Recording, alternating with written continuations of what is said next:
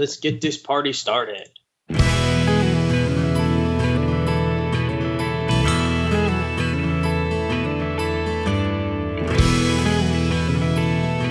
Hello and welcome to Judge Cuss. This is episode number 76. We never redo it.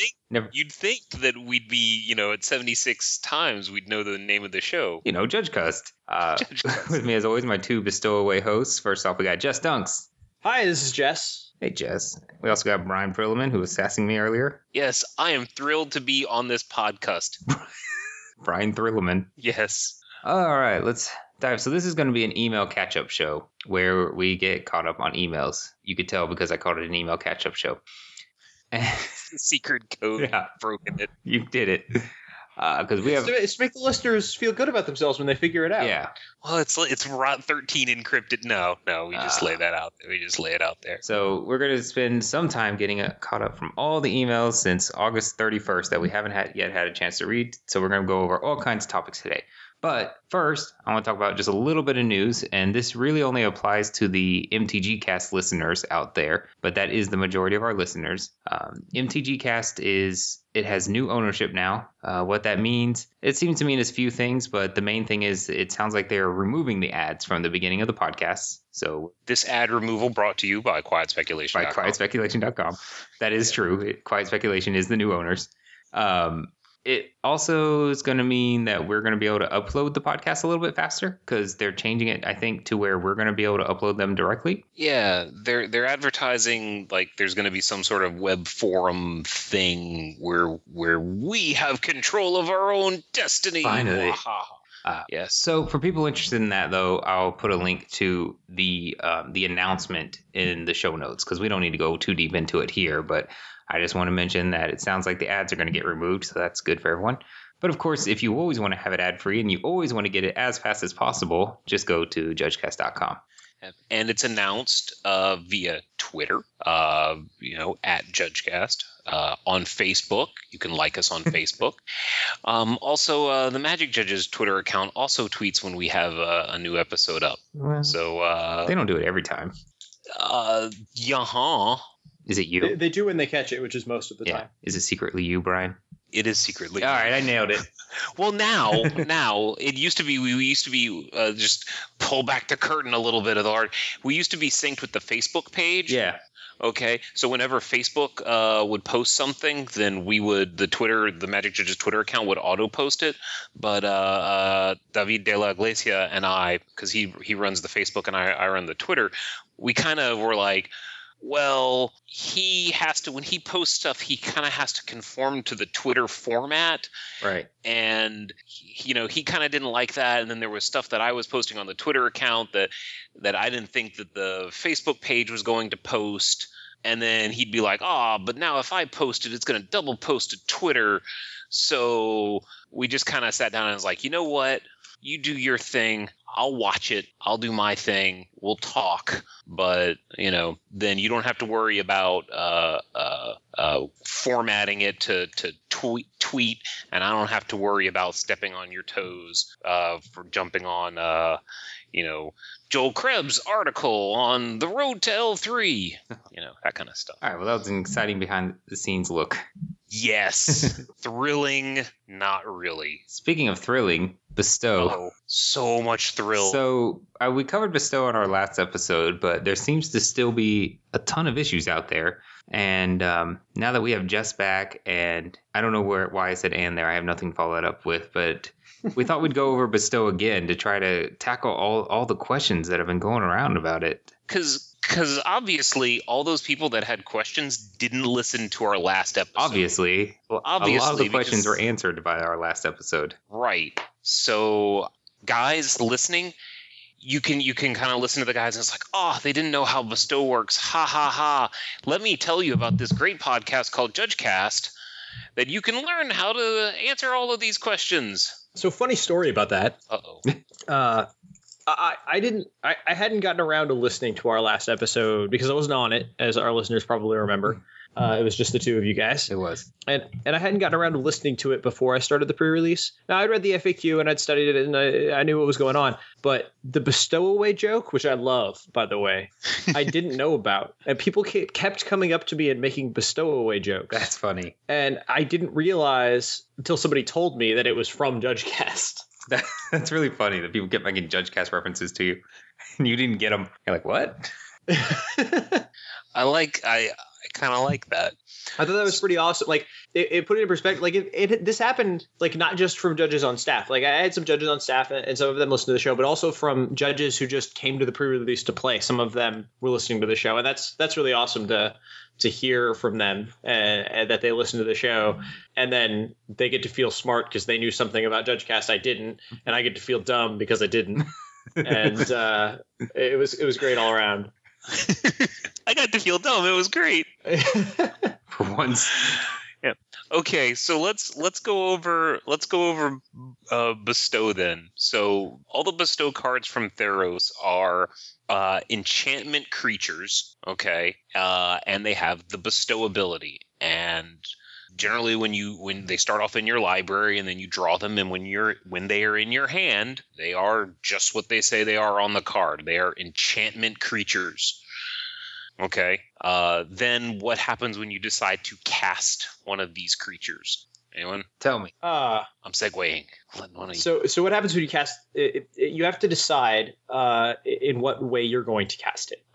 If you're going to cast it as just as is, or if you're going to pay the bestow cost and instead cast it as an aura. Now, go ahead. Oh, sorry. I was gonna say, when you start to cast it, regardless of whether or not you're gonna bestow it or not, you start to cast a creature spell. Okay. Right. So you want to go step by step through this bad boy? Well, I'm just being quick because most of the questions were things like, "Oh, I'm allowed to cast creatures from my graveyard. Can I bestow away a celestial bear cub?" You know, if there was such a card. So let's just answer that question. Yes, because you are starting to cast. If you listen to our steps to casting a spell, you announce the spell, you put it on the stack. That's the first step. The second step, you decide to pay any alternate costs and stuff like that. And at that point is really when it's going to become an aura. So there was a brief period of time when it left your hand for a microsecond. It was a creature. It was an enchantment creature. Right. Well, and what I was going to point out is that an aura that is also a creature becomes unattached. And this is why it's not a creature when you cast it with its bestow cost. Now, as you were just saying, it is a creature for the split second that you originally cast it. But this is why it can't be a creature all the time. And that's one of the questions I've got is, well, it's an enchantment all the time. Why can't it be a creature all the time? And that's why. Yeah. I guess one of the other things that seems to trip people up is sometimes it's an aura and sometimes it's a creature. So if it's not an aura, shouldn't that mean that it's also not an enchantment? Okay, the answer is aura is a subtype of enchantment, just like cat is a subtype of creature. Okay, you can lose your subtype of creature and you're still a creature. You can lose your subtype of enchantment and still be an enchantment. Here's looking at you, nameless race. Right, nameless race. So the big takeaway is it's always an enchantment. Okay, if it's attached to something, it's an aura. If it's not, it's a creature. If it's on the stack, well, if you announce that you're casting it with bestow away, it's an aura. I just said with bestow away. If you cast it with bestow, it's an aura. If you don't, it's a creature. And how long is that true? It is if on the stack, okay, it will remain. It leaves the stack. Right. Yeah, basically when you make the decision to bestow it or not, it becomes, if you say I'm going to bestow it, it becomes an aura and loses its creature. And it's going to stay that way as long as it's on the stack. Okay, so it's not like if you kill the creature that it's going to enchant, it suddenly reverts back to being a creature while on the stack. The bestow rules alter it, and it'll, instead of being countered, it'll go to resolve, and then it'll just kind of like, instead of flopping into the graveyard, it'll just kind of like flop on the battlefield and be like, ta-da! I'm that 2/2 intimidate dude. Right. Yeah. The main point there is if you bestow a creature, it's going to be an aura on the stack until it's too late to counter it, more or less. We're using spells that could only counter an aura. They're countered on creatures. So one of the common questions that we've been getting is if you, let's say I cast a Celestial Archon as an aura with bestow, targeting a grizzly bear, and you do Doomblade my grizzly bear. Why grizzly bear? Doesn't matter. So Doomblade grizzly bear. Can I then essence scatter the Celestial Archon? And the answer is no. It's still an aura. It will not become a creature again until it leaves the stack. Right. And we used that literal example on the last show, but I guess people still don't fully understand it. I think a little bit of the confusion comes from the God cards, which worked differently than this. Like their ability only matters while the God card is on the battlefield, but they're just two totally separate things. That's because of the fact that it's not a characteristic defining ability for the cards of devotion. Right. Because it's conditional. If it's a conditional ability, it can't be a CDA. Right. Right. So the gods are always creatures everywhere, except on the battlefield, possibly. Yeah. I wanted to talk a little bit about cost additions and reductions, which I think we covered last time too, but let's talk about it again. Say you have the Warden of Evos Isle, which says that creatures with flying cost 1 less to cast. And you have that Celestial Archon, which is a 4/4 flying first strike bestow. This is a really interesting interaction. Yeah, which I may or may not have gotten wrong last episode and cut out. But anyway, Glad to see you can admit that. yeah, I'll let people know. Sometimes I cut things out. When you make mistakes. When I make mistakes, correct. Well, we were talking, and CJ's going on, and then he says something, and I'm like, and I just kind of like, wait, what? And I go look something up, and I come back, and I'm like, CJ, stop. What? And I was like, I don't think it works that way. And then we had like a good 5-minute conversation that completely got cut. Yeah, it was, well, that for the benefit of our listeners, tell them. Yeah. so here's how it works, right? So creatures with flying cost 1 less to cast, and then the Archon is a 4/4 with flying first strike with bestow. If you bestow the creature, so taking it step by step through casting a spell. First step, it's a creature in your hand. You put it on the stack. You choose to pay the bestow cost in the second step of casting a spell. At that moment on the stack, it becomes an aura. Okay. So when we get to the later steps of casting a spell, namely where we calculate the total costs, we're going to look at the alternate cost of bestow. That's going to be the cost. And we're going to see if Warden of Evos Isle can apply here. But it can't because the card is no longer a creature. So the cost to bestow will no longer be lowered. Right. So... which is weird because things that let you cast creature cards from your graveyard, you can bestow a creature from your... So it's like... Yeah. It's like sometimes it's a creature and sometimes it's not, which all the more reason to go back and listen to our podcast on steps to casting the spell. Yep. And similar to that, Now to clarify, Yeah. I'm sorry, go ahead. Oh, so say you had a card that said creature spells can be cast as though they had flash, right? You can bestow at like flash speed because it's giving you permission to do that very first step of casting a spell. That prophet of Seedborn Muse, whatever. Yeah, whatever. It amuses me that if you made the Flash a magic card, he would probably have haste but not flash. Anyway, Yes. Even funnier, if you made the Flash a magic card, then you wouldn't be able to see it on your iPhone. wow, iPhone joke. I love it. Anyway, iPhone joke. So there are some cards that let you put creatures onto the battlefield from your graveyard, and then there are some cards that let you cast creatures from the battlefield or from the graveyard. There's a difference with bestow. Things that let you put creatures onto the battlefield won't let you enchant them as auras. Right, you're just picking This up one- a creature, blop, on the battlefield. Right, this is one that came up at our pre-release. I don't remember the card that lets you do that, but there's one in the set. Rescue from the Underworld, And- probably. Yeah, and so you can't enchant things with them if you do it that way. But if you're casting it from the graveyard, you can. All right. Kind of a little similar to that is if it lets you cast it from your graveyard, it has to let you cast it using its original mana cost. If something like Unearth says, you can cast this from your graveyard, but you got to pay the Unearth cost. Well, Unearth doesn't actually cast I it. was about to say it's an activated ability, isn't it? Basically, anytime you can cast it without paying its mana cost, you can't bestow it, whether it's from the graveyard or your hand. Yeah, exactly. If something said cast a card in a graveyard without paying its mana cost, you could not bestow it because you can only use one alternate cost. And in this case, you're using the without paying its mana cost alternate cost. anything that says if you cast it, you can cast it without paying its mana cost, whether it's from the library, the graveyard, your hand, Okay, whatever. yeah, sure. Like Because that is an alternate cost. Bestow is an alternate cost, and there is only one. So speaking of casting it from your library, that reminds me of why it is relevant that this is a creature at when you start to cast it. Let's look at Garrick's Horde from M14, for example. It says you can cast creature cards from the top of your library. Yeah.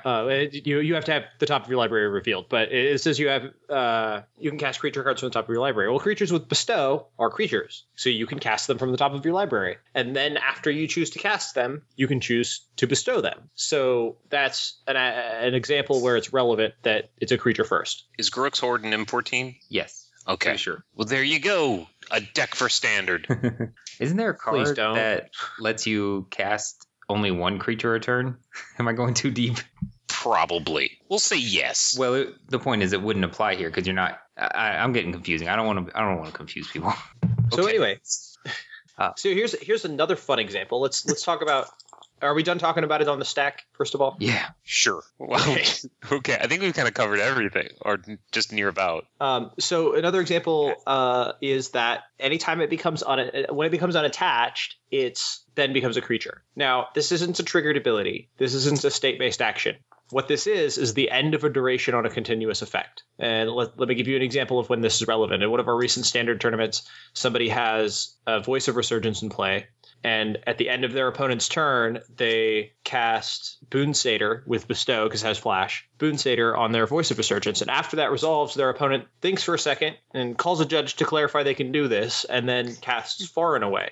Yes. And they far targeting the Voice of Resurgence and away targeting their opponent. And that makes them return Voice of Resurgence to play and then sacrifice a creature. Well, by the time you get to the instruction... I'm sorry, return to his hand, yes. And then sacrifice a creature. By the time you get to the instruction to sacrifice a creature, that duration of as long as this is attached has ended. And it's now a creature you could sacrifice. So you get to get rid of that Boon Satyr with Far and Away. That's in the middle of a spell. Yep. It stopped being an enchantment or stopped being an aura and started being a creature. Yeah. To be very clear, Far Away is return target creature to its owner's hand and target player sacrifice a creature with Fuse.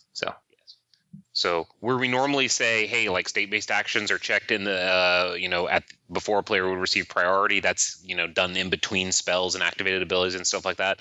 Continuous effects can end in the middle of things. I have a couple more little things I want to bring up. On the last podcast, we mentioned how if a creature has a Bestow Away and he gains protection from the color of the Bestow Away, it's going to become a creature. But we were only saying that because Matt Tabak's Tumblr said so. And that is now officially in the rules. Yes, because now Matt Tabak's rules say so. Yes. So now we can just say that's officially in the rules now, and it's not just something from a Tumblr. It's not a Tumblr Band-Aid. No. Basically, it says the rule is basically as an exception to the state-based action that would normally handle that. The aura becomes unattached if it has Bestow, and since it's going unattached, it becomes a creature. What's funny is he writes it. It's the same guy. He writes it on Tumblr. Maybe it's this way. We're not so sure. He writes it on a different sheet of paper. Suddenly, it's like, oh, that's how it works. Yeah. Yeah.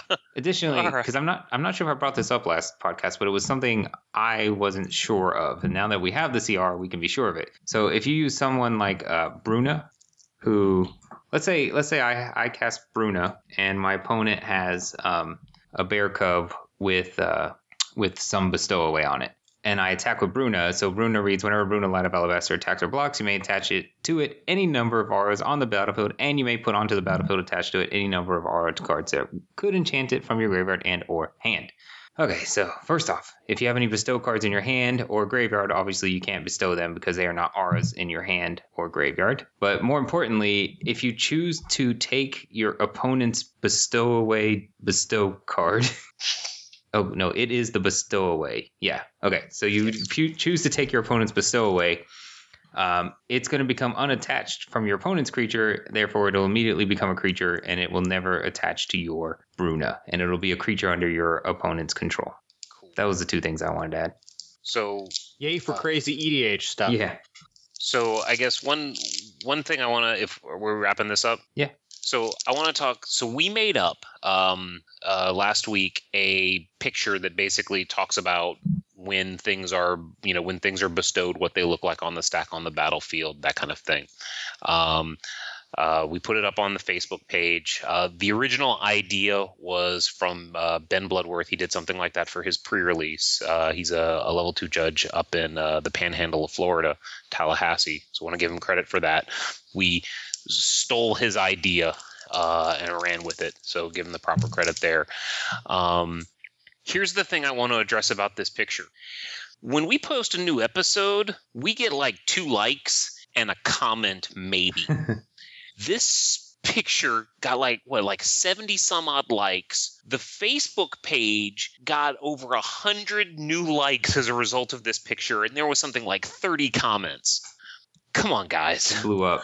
And all it took was it was a cute little bear cub picture. It was Celestial Bear Cub. There was some discussion about what the ability cute does. Well, yeah, so what Celestial Bear Cub did was it was a 2/2 creature that had trample and cute. And obviously, because it had bestow, when it enchanted a creature, it gave it +2/+2 trample and cute. And I guess if you want to know what cute does, you're going to have to go and read the comments on that thread and like our page on Facebook, because that's the only way we're going to get any of that internet money. Yeah.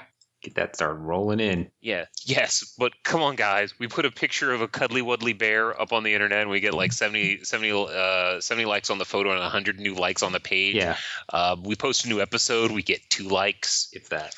Sometimes we lose a like. Comment. Yeah, we do. Actually, it's like, oh. So to make this, more appealing, then we should just remind the listeners that they should imagine us as cuddly wuddly bears while we're speaking. Yes. And everybody will be much happier. He's still yes, cuddly wuddly bear cubs. One other thing, as with all rules updates, Yogg-Togg, spelled just like it sounds. Actually puts up a version of all the rules that changed with the before and the after. So you can actually click on the rules changes, and you will see, here are all the sections that changed, and then it'll highlight the word differences between the two. So you can actually see exactly what changed. Like if Matt Tabak's rules breakdown article wasn't good enough for you and you want to be a real rules weenie. All right, well, thanks for mentioning that. I'll add it to the show notes. Yeah, thanks. Yogg-Togg. Yogg-Togg. I love Yogg-Togg. Yogg-Togg. I guess people don't even know who Yawgmoth is anymore. Like, we're so removed. He probably wants it that way. Well, he's dead. It's his will. I get it. Okay. Yeah, that's just what he wants you to think, right? If they think I'm dead, they won't come looking for me. Yeah, but he's dead. No. Are we ready? No. Are we ready for emails? Yes. Jess, you got any more pre-release tales? Not really. We had an awesome pre-release, but that's not really what the show's about. So let's just get to them emails. Let's do it. This first one is a doozy from our pal Scott. He says, the title is Swinging Scepter Fleet. Oh, man, this one has so many questions. So many cards in this one. Hi, guys. I really enjoy your show and very much appreciate what you do for the game and the community as a whole. By the way, because we have so many emails to get through, I'm probably going to be skipping a lot of the introductory stuff. So I'm sorry if you emailed us and said something nice, but we got to get through these. And I just can't read every part of every email. All right. Scott's question is, Dexter has an Isochron Scepter imprinted with Doomblade and enchanted with Animate Artifact. Biney has enchanted Dexter with Paradox Haze and has enchanted Dexter's Scepter with Pillory of the Sleepless. Oh my gosh. Hey, you answered this email. I did. So that means in theory you've already thought about all these card interactions. Well, I answered it on September 3rd. It's close enough. You got this, man. Oh my gosh, what's the final point here? If Dexter enchants the Isochron Scepter with Followed Footsteps, I'm not even reading these cards, so this is exercise for the listener. Will he receive each turn 2 Isochron Scepter creature tokens that will be freshly imprintable with new and exciting instants? And whom can it attack in swarms? Okay, so basically he made the Isochron Scepter a creature. He gave each player 2 upkeeps for some reason, and then Followed Footsteps is at the beginning of your upkeep, put a creature token into play that's a copy of Enchanted Creature. So he wants to know if the token, which is a copy of Enchanted Creature and a creature token of Isochron Scepter, how many he gets and how many he can attack with, and I'll go ahead and answer this one. But the bad news is, even though Followed Footsteps says it puts a creature token into play, and even though, it's a copy of Enchanted Creature, what you're still getting is more or less a freshly cast Isochron Scepter. You can imprint onto it, but the text creature token here, Followed Footsteps expects that 99% of the time it's going to be actually enchanting a creature. But whenever you put a copy of a card onto the battlefield, or a token that is a copy of a card, it's more or less like you just cast that card fresh. So with his ridiculous combo here, 6 cards? My first response is, what is this, 6 cards, some of which aren't even modern legal? Is this some kind of pre-L3 secret test? The point is, the copy is going to be an Isochron Scepter, no matter what, even though it was an animated Isochron Scepter. Followed Footsteps. Good? Everyone good? Sure. That was a terrible one to start off with. I'm still reading animate artifact. Got it. All of that was just to give him 2 upkeeps and animate the Isochron Scepter. That's all that text does, so that he could put Followed Footsteps on it. All right, next email from Dan Kegeros, titled Cats, Angels, and Guild Leaders. Alan controls the Trostani Selesnia's voice, an Archangel of Thune. Oh, these are awful ones to start with. All right, Trostani Selesnia's voice, an Archangel of Thune, and a Ajani Call of the Pride at 8 counters. Alan is currently at 20 life. Alan activates Ajani's -8 ability, putting 22 2-cat tokens onto the battlefield. What is the end board state when all triggers are done resolving? So, Trostani says, whenever another creature enters the battlefield under your control, you gain life equal to that creature's toughness. And Archangel of Thune says, whenever you gain life, put a +1/+1 counter on each creature you control. You know what? I'm just going to read his explanation. Yeah, because it was apparently this email sat 20 days in our bin, because every time I looked at it, it was just kind of I honestly, I'll fix this yeah. later. So his explanation is 20 triggers from Trostani go onto the stack. When the first resolves, Alan gains 2 life. Okay, so far so good, because the power of the cat token is 2. Triggering Archangel of Thune. Archangel's ability resolves, putting a +1/+1 counter on all creatures. Yep. When the second Trostani trigger resolves, all the cats are 3/3, so Alan gains 3 life, which triggers Archangel, putting a +1/+1 counter on all creatures. Blah, blah, blah, blah. He says the inboard state being all creatures get 20 +1/+1 counters, and the end life gain for the ability is 230 due to math. I didn't double check his math, but I'm just going to assume it's right. But the more important part is you're going to have 20 triggers from Selesnya, from Trostani, because all the cat tokens enter at once. So you have 20 life gain triggers, and each one of them checks the power of the creature that entered when the trigger resolves. And since it's being pumped every time you gain life due to Archangel of Thune, each time the size of the creature is going to be bigger. So you're going to gain 1 life. Next. I'll let you guys talk on this next. Oh, okay. Hey, I answered this one. All right. Okay. So, Scott, also known as Sporecase or Sporkassy or something, says, I've got a swamp imprinted upon an extraplanar lens and an Urborg Tomb of Yawgmoth, or I've got a swamp imprinted on an extraplanar lens, a Tomb of Yawgmoth, some islands, and a few dual lands, Underground River, Dryon Catacombs, etc., are in play under my control. So basically he's asking, in this scenario, is it possible to tap the islands and the dual lands for blue, black, or blue, Feels like this is the case. Is this correct? And the answer is no. So extraplanar lens, what it says is, when extraplanar lens enters the battlefield, you may exile target land you control. So in this case, he exiled the swamp. Whenever a land with the same name as the exiled card is tapped for mana, its controller adds 1 mana to his or her mana pool of the type that land could produce. So the big thing here is extraplanar lens actually cares about the name of the card, not the type.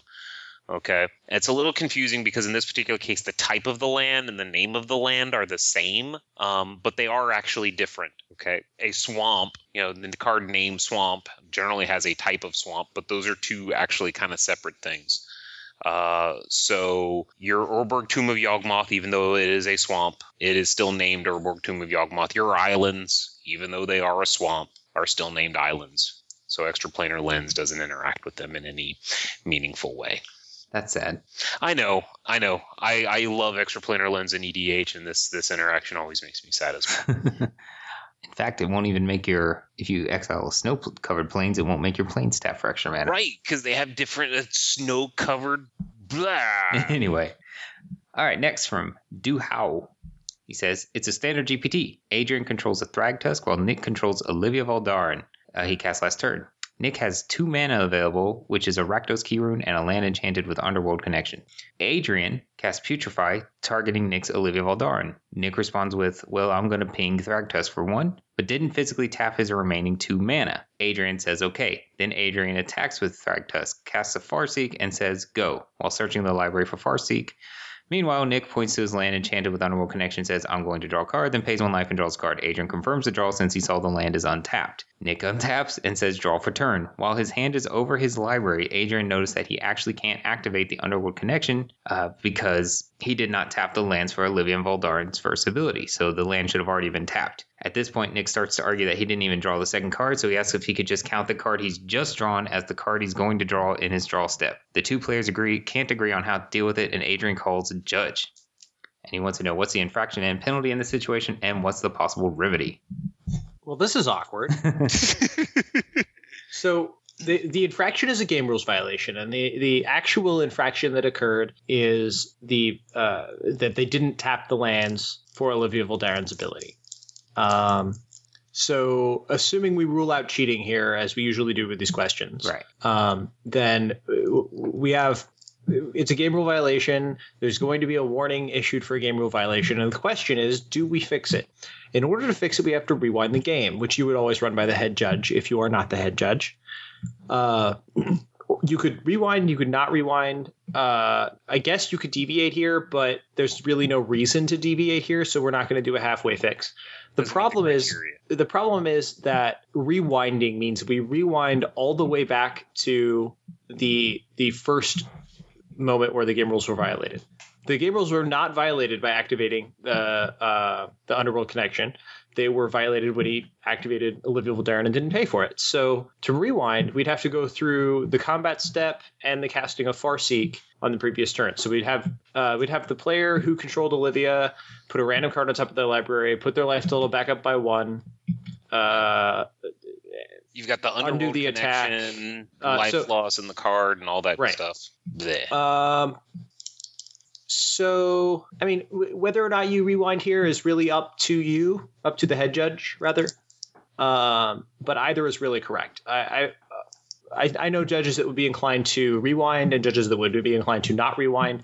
The question you need to ask yourself is, which leads to the most correct game state?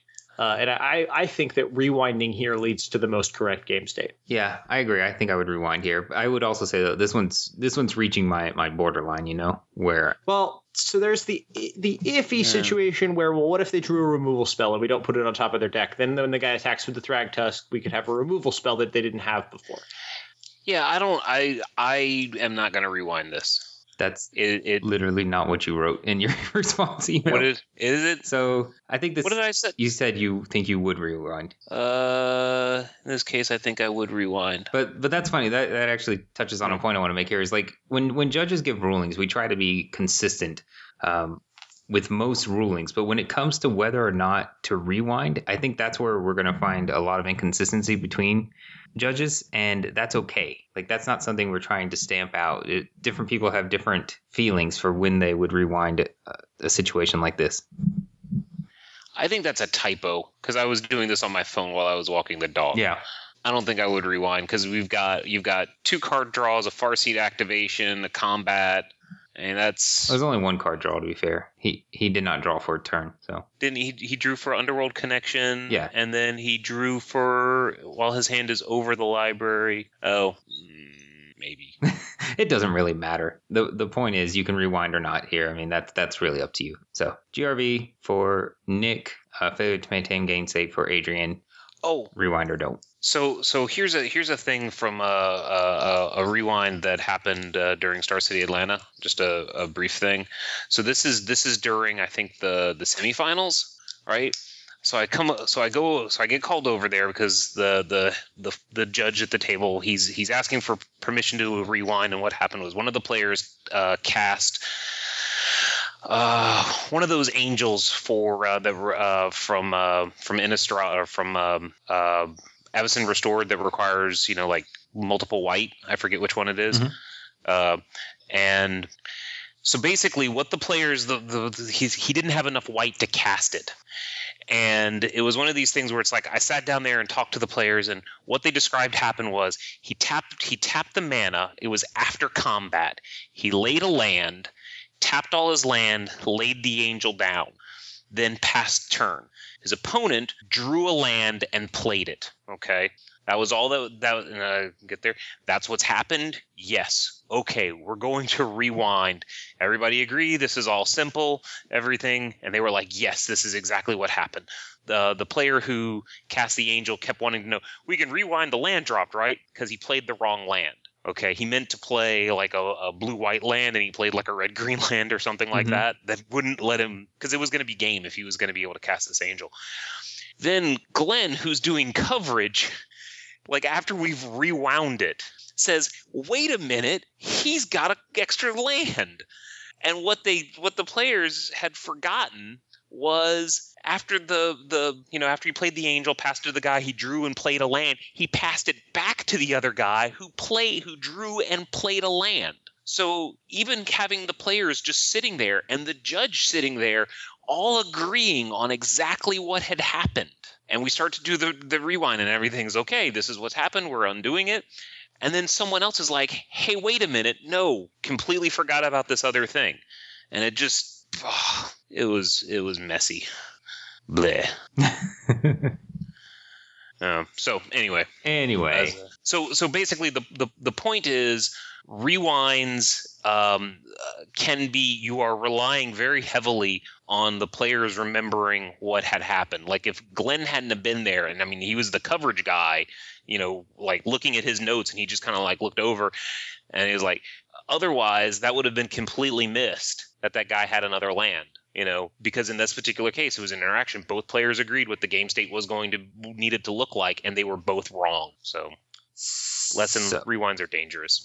Next email from Michael says, my question is regarding every judge's favorite card when talking about rules interaction. I know what you are thinking. Oh, great. Another Spectral Searchlight question. But this one is an interesting one, I believe. I never heard of this card before this email.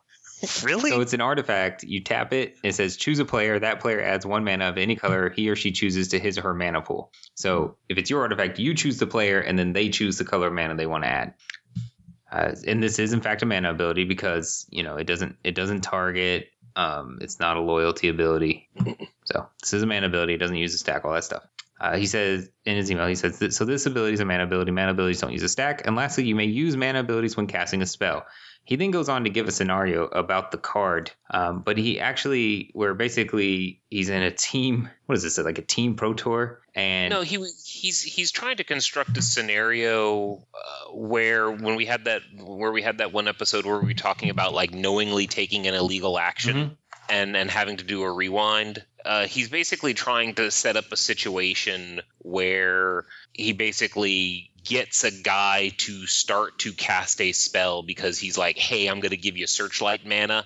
And so the guy starts to cast the spell. And then when it comes time to activate mana abilities, you just kind of sit back and say like, sorry, bro, I'm not going to give you mana from my Spectral Searchlight.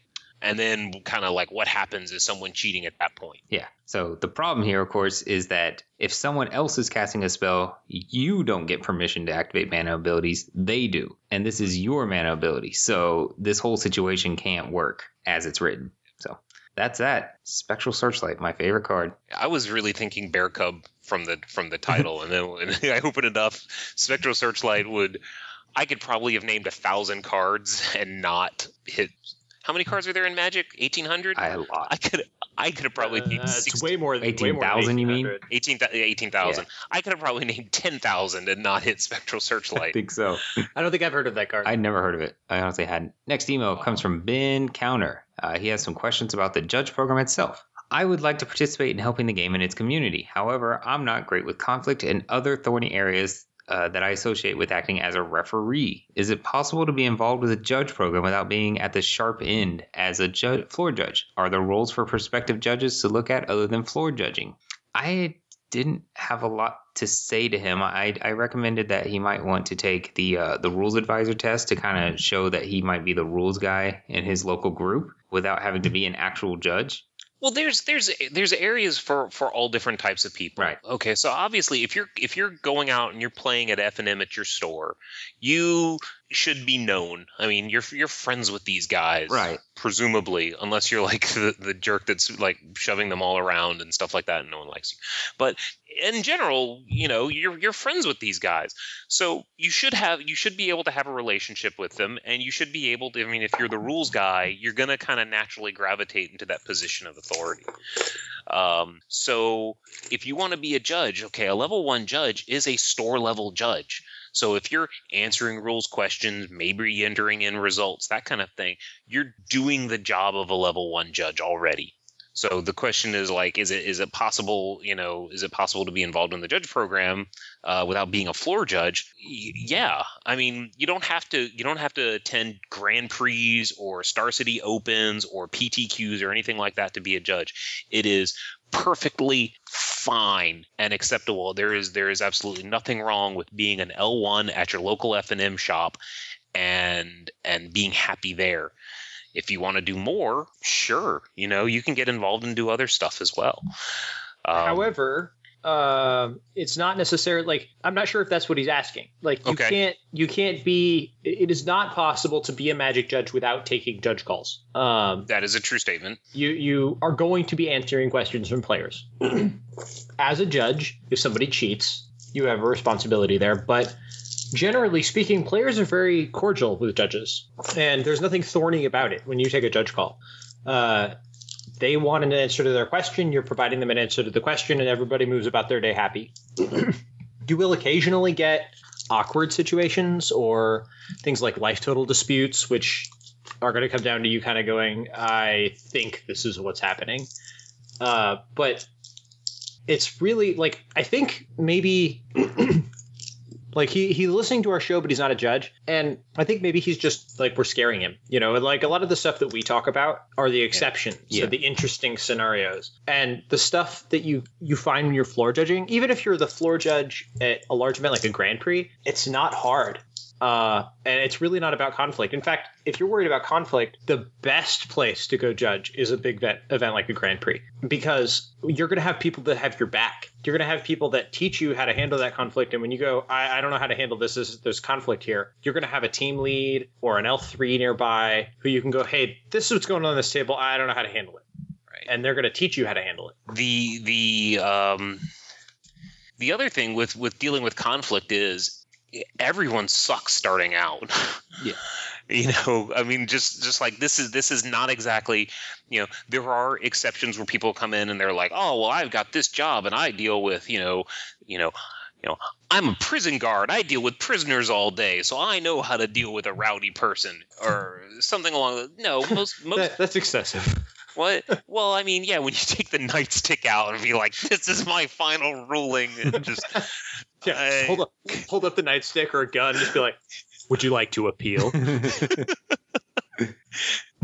Right. But unless you have a job that has prepared you in some form or fashion to deal with conflict, you're probably going to be bad. And guess how you get better? You just do it. I mean, you can sit back and read all these books and stuff like that, but when you're actually in a situation, you don't really have a whole lot of time to be like, oh, well, you know, Dr. Phil said that if someone stands up to me, I need to. I actually don't know what Dr. Phil says. So insert some pithy Southern phrase here. But yeah, you're gonna get in there, you're gonna do it, and you're gonna screw up once or twice, probably. Are you gonna learn from it? Hopefully. And are you gonna keep going and persevere and improve? Definitely. So to be part of the judge program, you're going to take judge calls, and if you want to progress in the judge program, excuse me, if you want to progress in the judge program, you're going to be a floor judge. But that's not the end all be all of judging. There's so much more you could take part in. And after you get some experience, you're going to have to learn how to floor judge. But after you get some experience at that, there are so many other things you can do as a judge. I don't know. I don't necessarily know when you say floor judge, like in my mind, I'm thinking one of those judges in the black shirt that's wandering up and down the aisles at a PTQ or an SCG Open or something like that. Okay. If you're just the guy who's answering the rules questions at FNM right now, that's in a lot of the important ways, that's a judge. Oh, I'm sorry. I meant when I said progress in the judge program, I meant go up in levels in the judge program. Well, I mean, you were saying floor. He's specifically saying floor judging, and you used the term. So I just want to, as far as like what the mental image of floor judging is. Okay, there is the action of floor judging, which is you are on the floor, you are watching the game and stuff like that. But then there's also judges at an FNM because they're actually playing. You're not really floor judging at that point, but you're still a judge at the event. You're still taking judge calls, but you're not walking the floor. You just you're sitting there playing your xenograph, naming noggles or whatever, and then someone calls for judging. You get up and you go over there and deal with it. And if he's scared of actually like getting in the black shirt and walking up and down the aisles, you don't have to do that. Noggle is an actual creature type, I checked. Noggle is a creature type. Where are you coming? Get out of here. Shadowmoor, man. Or what came after that? Eventide. Yeah, Noggles. Donkey Men. All right, have you guys finished with that topic? I think so. Great. Next email from Joe, but I think that's good information you guys are putting out there. Much better than what I replied with. But our next email is from Joe. He sent us some Jin Illuminatus questions in the past, and now he has I remember that question. More Jin Illuminatus questions for us. He also says some nice things to us, but we can't read all of that right now.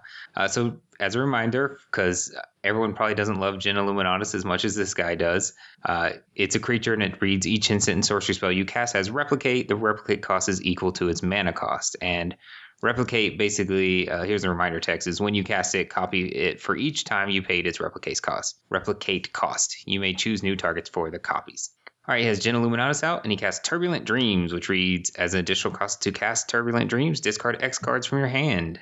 Then it says, return X target non-land permanents to the owner's hands. He asks, when I replicate Turbulent Dreams, do the copies know the number of cards I discarded to the original spell and copy that value as well?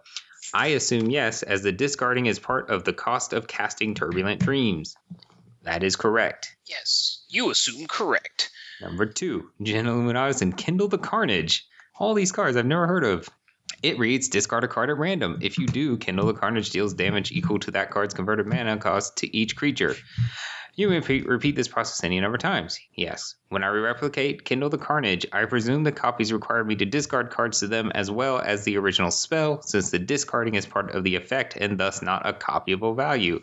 And if so, it's a waste of mana to replicate the spell. Also correct. Yes. Excellent. He discarded a Spectral Searchlight. All right, no more Jin Illuminatus. Done with that one. No, I would have expected Jin Illuminatus to come up way higher than Spectral Searchlight, by the way. Oh, yeah, definitely. Yeah. It would have been in that first 10,000. Yeah, easy in the first 10,000. Next questions are from Brad. He says he listened to JudgeCast number 74 a few days ago and said something about we can still request a name badge, whatever that is. He says he's moving to Japan in a few weeks and is... Podcast Pro, and I figured tangible cred would help with establishing myself in the new community. So basically mentioned that you can get, as a judge, you can get a name badge, but you have to request them from your regional coordinator. He wanted, that's all a name badge is. It's a little magnetic clip that you put on your shirt or whatever. And then what did you suggest to him, Brian? What? Oh, I just said that judges in, what did I suggest? Good luck in Japan. The judge culture over there is very different from the U.S., so just, get in there, get into it. But if they act different than you're used to, I mean, that's a cultural thing. And the point is, if you're a certified judge and you want a name badge, you go through your regional coordinator to get one.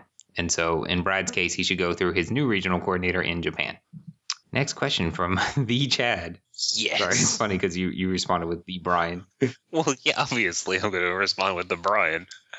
He has a quick question. I have a smokestack with 3 soot counters on it. So smokestack, for those who don't know, at the beginning of your upkeep, you may put a soot counter on smokestack. At the beginning of each player's upkeep, that player sacrifices a permanent for each soot counter on smokestack. And my opponent goes untapped, beginning of the upkeep, put the smokestack.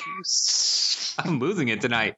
You are. Smoke sticker. Oh, smoke sticker. Put the smoke sticker on the stack. Pudcast Pro. Podcast Pro. Podcast Pro. Pudcast Pro. We record twice a whack or whatever you said. Every other whack.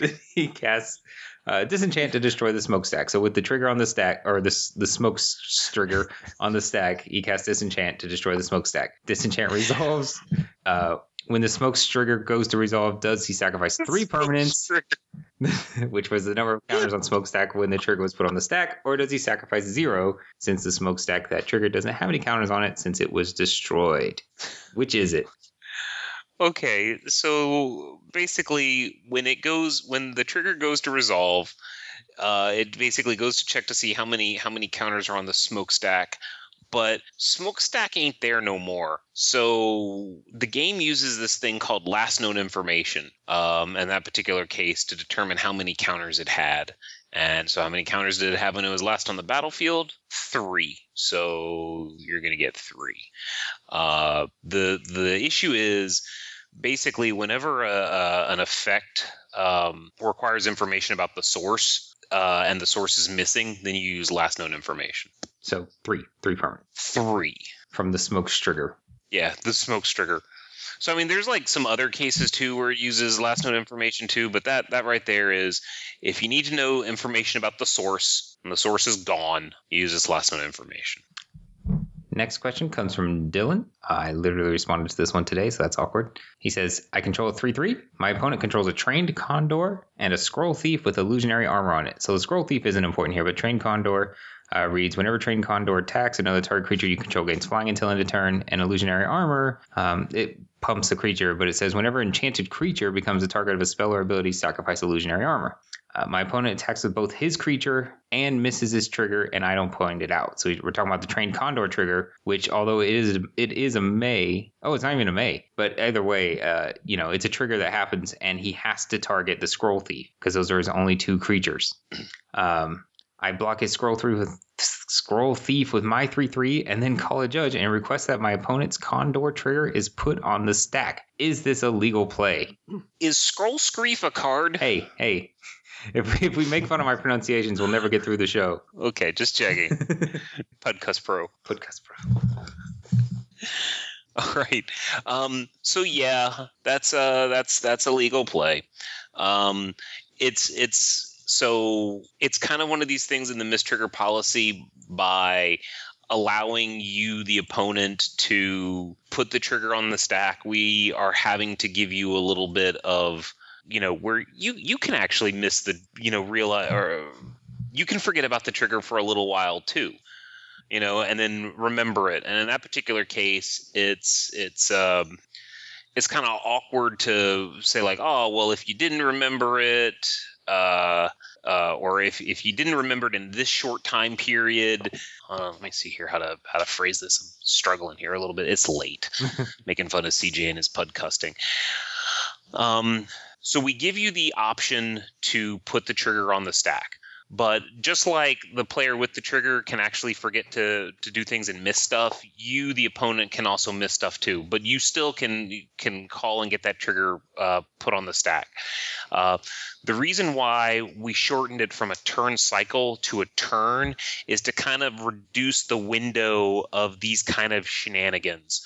But it's still going to we can't close that window entirely by giving the opponent the option to call a judge over and have it put on the stack. We either have to give them a window in which they can do it or make it near instantaneous immediate. And near instantaneous immediate isn't a good option. A whole turn cycle isn't a good option. So we kind of fall in the middle of just a turn. I'd like to point out something. that while you will see this kind of play at a very competitive event, doing this kind of makes you a jerk. Oh, no doubt. Like, is this legal? Yeah, it's legal, but so just because it's legal is legal by tournament policy. It doesn't lead to a clean game of Magic. This is like hitting somebody below the belt, right? And if you're playing for $10,000 at the Pro Tour, then maybe you feel like being a jerk is appropriate. But if this is FNM, don't be a jerk. Right. Please. It basically boils down to unsporting there is behavior that is not sporting, and there is behavior that is unsporting. This is just not sporting behavior. Right. It's not unsporting if you get the distinction. You're not going to get a penalty for it, is what he's saying. Yeah, but it's rude. You're being a jerk if you do it. I'm not saying our writer's being a jerk, but like somebody who does this, it is legal. But that guy's not my favorite person. Yeah, and the truth we like players playing the game, not playing the IPG. So we did reduce this window to as small as we felt comfortable with. But yeah, there's still a window there. When the policy changed to first allow this, everyone, thought this was just going to be happening left and right. But the truth is, I've actually never heard it happen ever. Well, I definitely have seen stuff like this happen. Okay, like I've never heard of someone sitting on a trigger and waiting to. It happens frequently with werewolves. Okay. Yeah. Now, one thing that I do want to definitely make clear. Okay, other things. Sitting on other game rule violations and bringing them up when it is to your advantage, okay? Like a player casts a spell for the wrong mana, and then you get to see what they do with it, and then you call a judge over. That is cheating. Okay, so if mistriggers, you are allowed to call a judge and have that trigger put on the stack. But if you observe something else, okay, and you wait to call a judge until it is to your advantage and it is not a mistrigger, that you are cheating. And as Strionic Resonator reminds us, triggers start with the words when, whenever, or at. Okay, so if it doesn't start with one of those words, it's not a mistrigger. If you sit on it and it's not a trigger, that's cheats. All right, let's talk about a different trigger with his other ability, with his next question.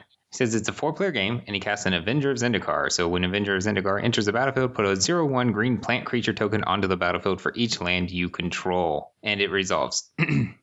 This is relation back to our replacement oh my gosh. Yeah. This goes back to our replacement effect episode. He says, in response to its trigger, each player casts and resolves a gather specimen, which basically says creatures enter the battlefield under your control this turn instead of the control it was going to be.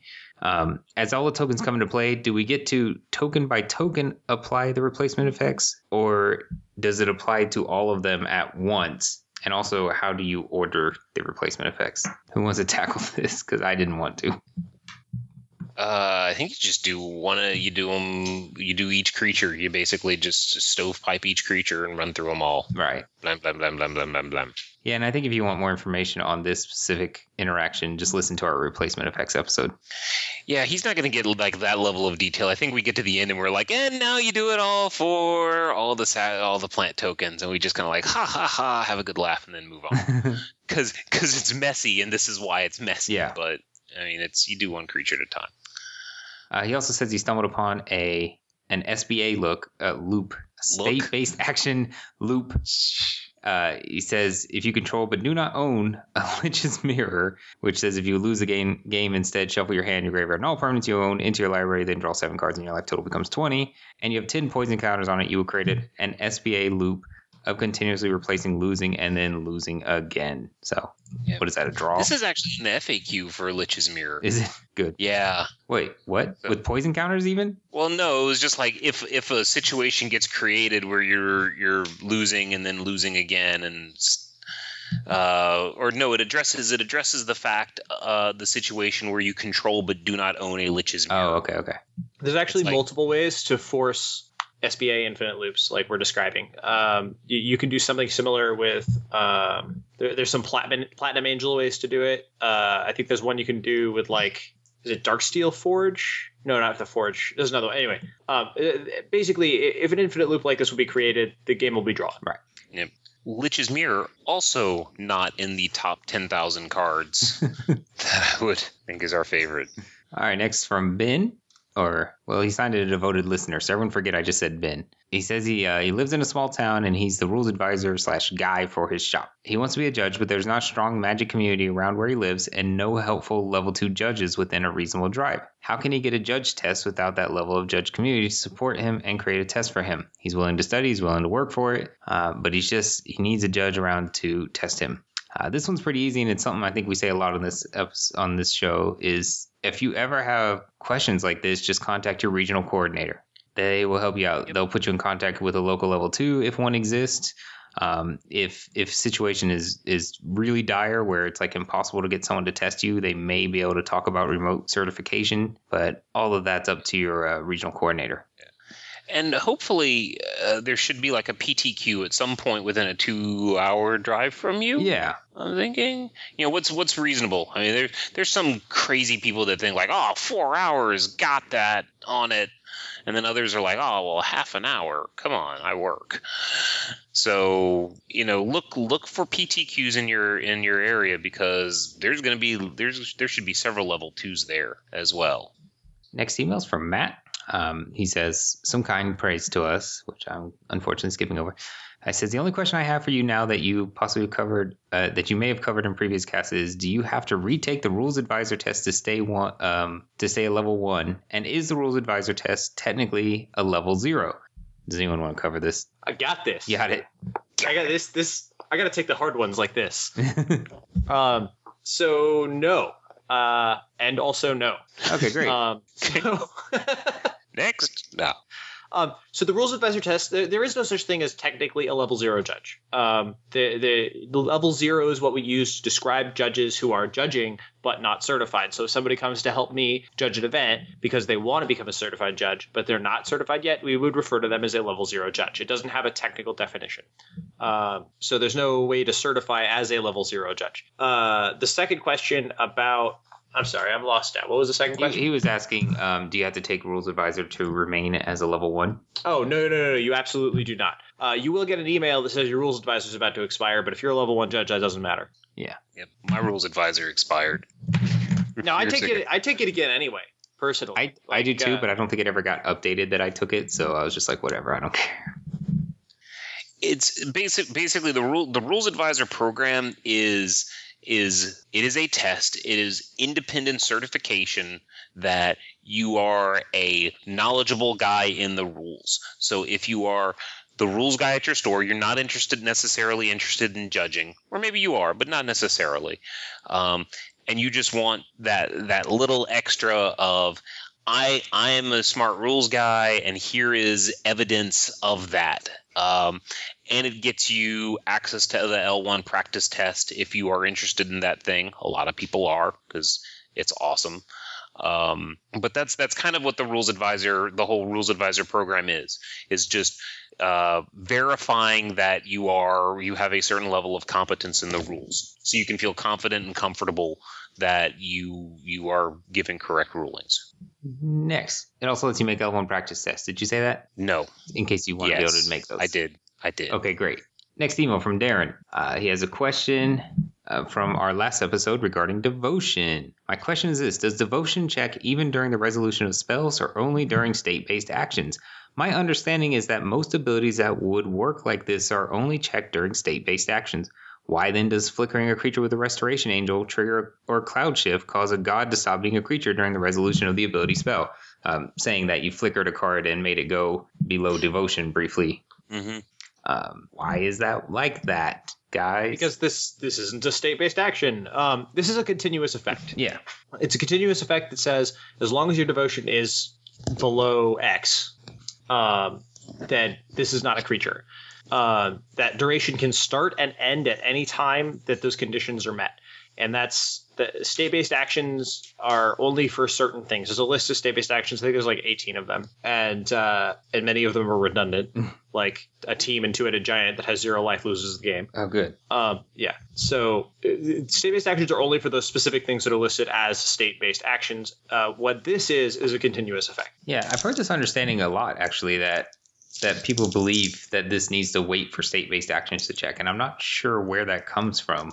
Well, they're probably used to state-based actions just being checked before a player receives priority, so they think you also check the layers because when you would check for state-based actions too.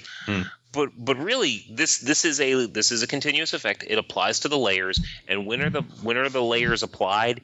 Anytime you need to know anything about the game, right. It's continuous because they are checked continuously. So you do anything, you move anything to anywhere, anything changes at all. Oh, I think we're going to run through the layers. So when you cloud shift something, well, you just exiled something. Okay, something just changed. Well, we're going to run through the layers and see how removing that changes things. Oh, and it came right back. Well, we're going to run through the layers again and see how that changes things. Even though that's all during the resolution of a spell and no one got priority, them little layers are just grinding away, working through things, changing stuff. And just for that brief period of time, wasn't a creature. So them little layers. Do they have cute?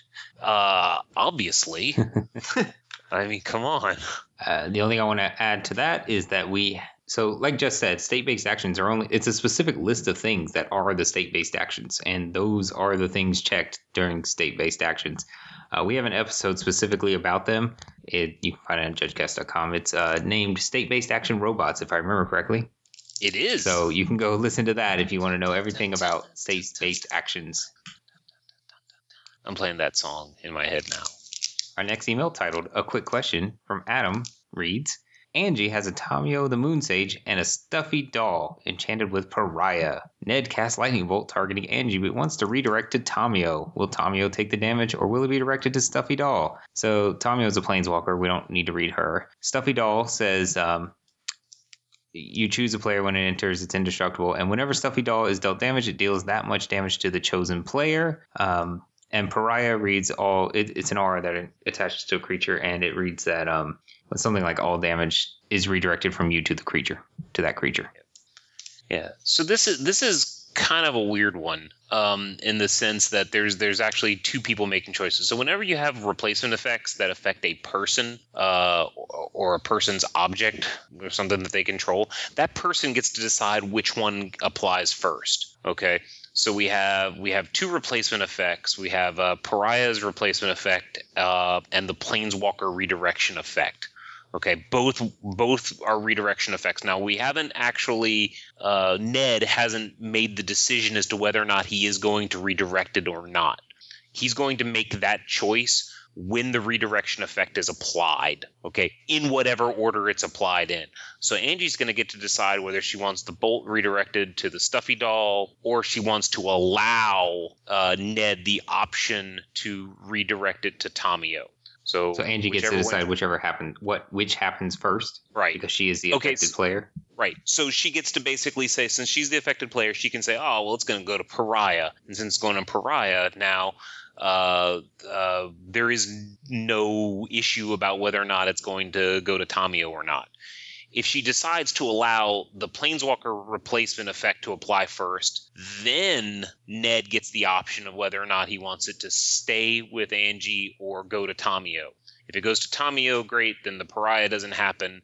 If he decides not to use that, then Angie now will send it to Stuffy Doll. Okay. So, but realistically, what she would do here is just go ahead and apply Pariah first, and then the Planeswalker redirection rule would not apply at all. Right. Like, strategically, that's what she would do. Strategery. But we don't talk about strategery. No, we don't. Well, maybe once a walk on a different poo coast.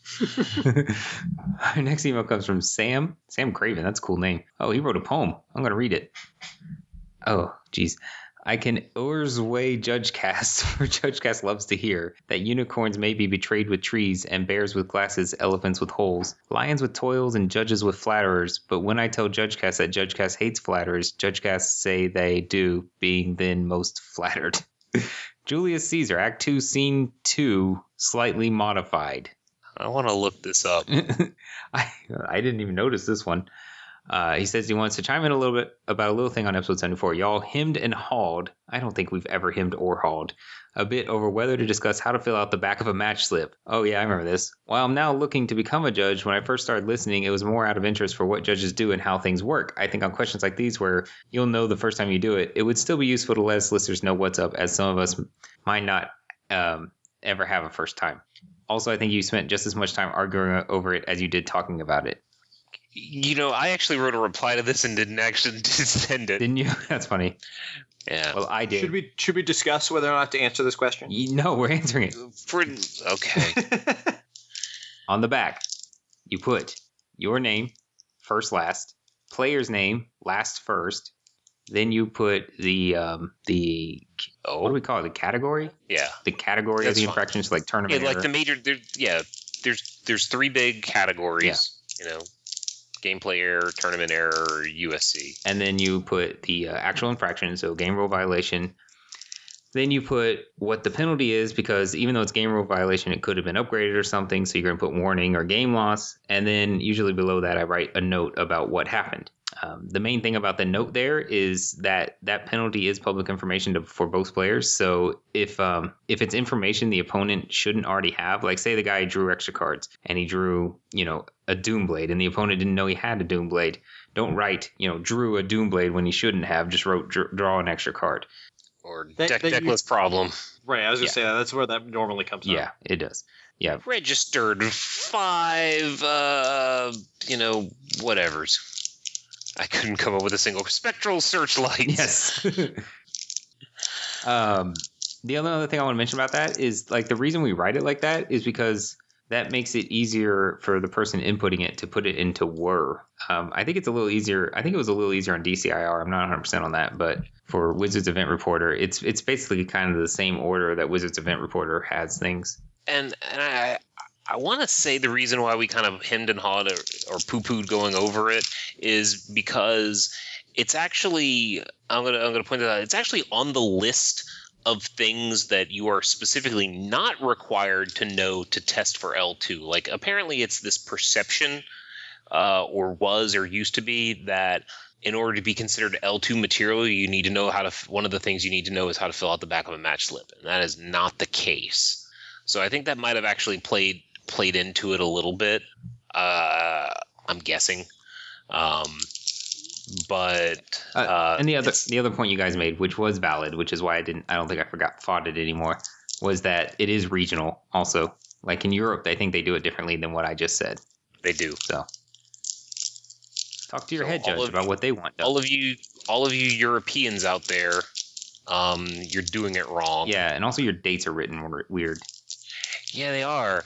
And you don't use this you use meters or CJ pronounces it meters. Meters, yeah. Meters. Kilometer, meter. Centimeters. And kilo. Okay, you're not going to believe me, but I had a science teacher in high school or something that pronounced it a thermometer. But they're doing that to be funny? No, that's how he actually pronounced it. Mm-hmm. So you don't believe me. No one believes me when I say that. All right, our next question comes from Tyler. Well, and I know when I get in the car, I use the odometer. Right, the odometer. The odometer. How many shapeshifters you have hanging around. Oh, look at you with the DS9 joke. Our next email comes from Tyler. I don't listen to the show. Oh, they're called changelings, actually. I don't listen to the show, but my friend does, and he said I should ask you this question as it's been on my mind. Friend. Yeah. Wink. Wink. If I have Perforos's Emissary, which reads that it can't be blocked except by 2 or more creatures, enchanted with an Alpha Authority, which says that enchanted creature has hexproof and can't be blocked by more than 1 creature, does it become unblockable? Strictly speaking, no, because unblockable is a discontinued word, so it'd be can't be blocked. Yes, look at you, technicalities. So let's read what Perforos's Emissary does. I already said it. Oh, did you? Yeah, it can't be blocked except by 2 or more creatures. Oh, okay. Well, that's fine. So yes, it's essentially unblockable. When blocking, you have to meet as many requirements without violating any restrictions. So. You can't make any blocks, because if you do make any blocks, you're violating a restriction. Womp womp. Wah, wah. Next question. See, he won't even read that. He won't even hear that response since he doesn't listen. Well, no, because in the email I told him that that by reading his email response that he was entering into a binding contract to listen to at least one episode. Okay, great. Our next email comes from Chris.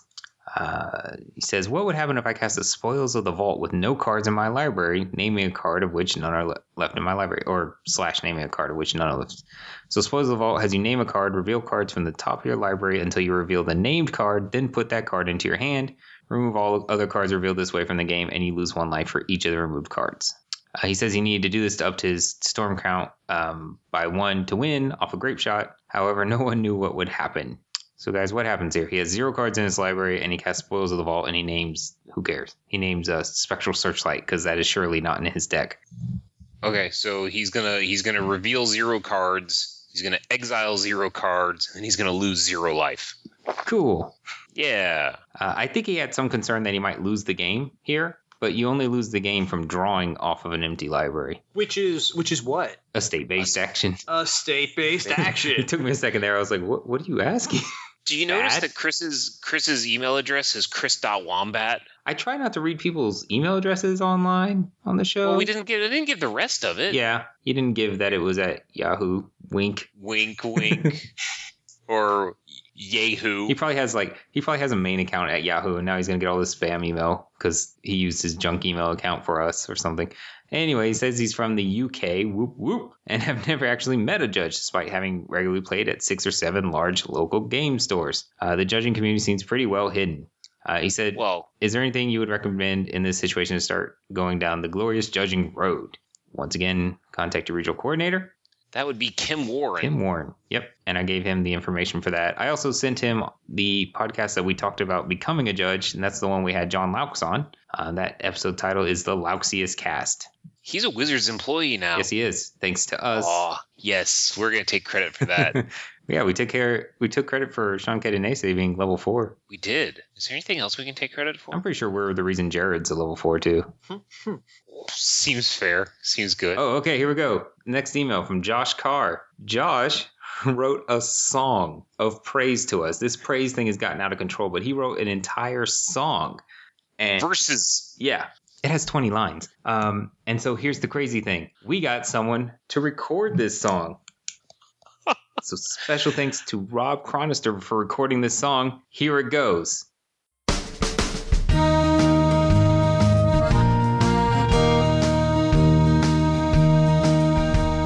Sing a song of Judge Cast, a toast I will acclaim. From IRC to tourney halls will resound their fame. With emails they show patience, with segues their sharp wit. The dulcet sonnets of their voices cause my heart to quit. I sing a song of CJ, the man of editing power, who comes each fortnight on his blessings of the cast to shower. Card names and the Doctor Who may oft elude his mind, but without his steady tiller hand the show it would unwind.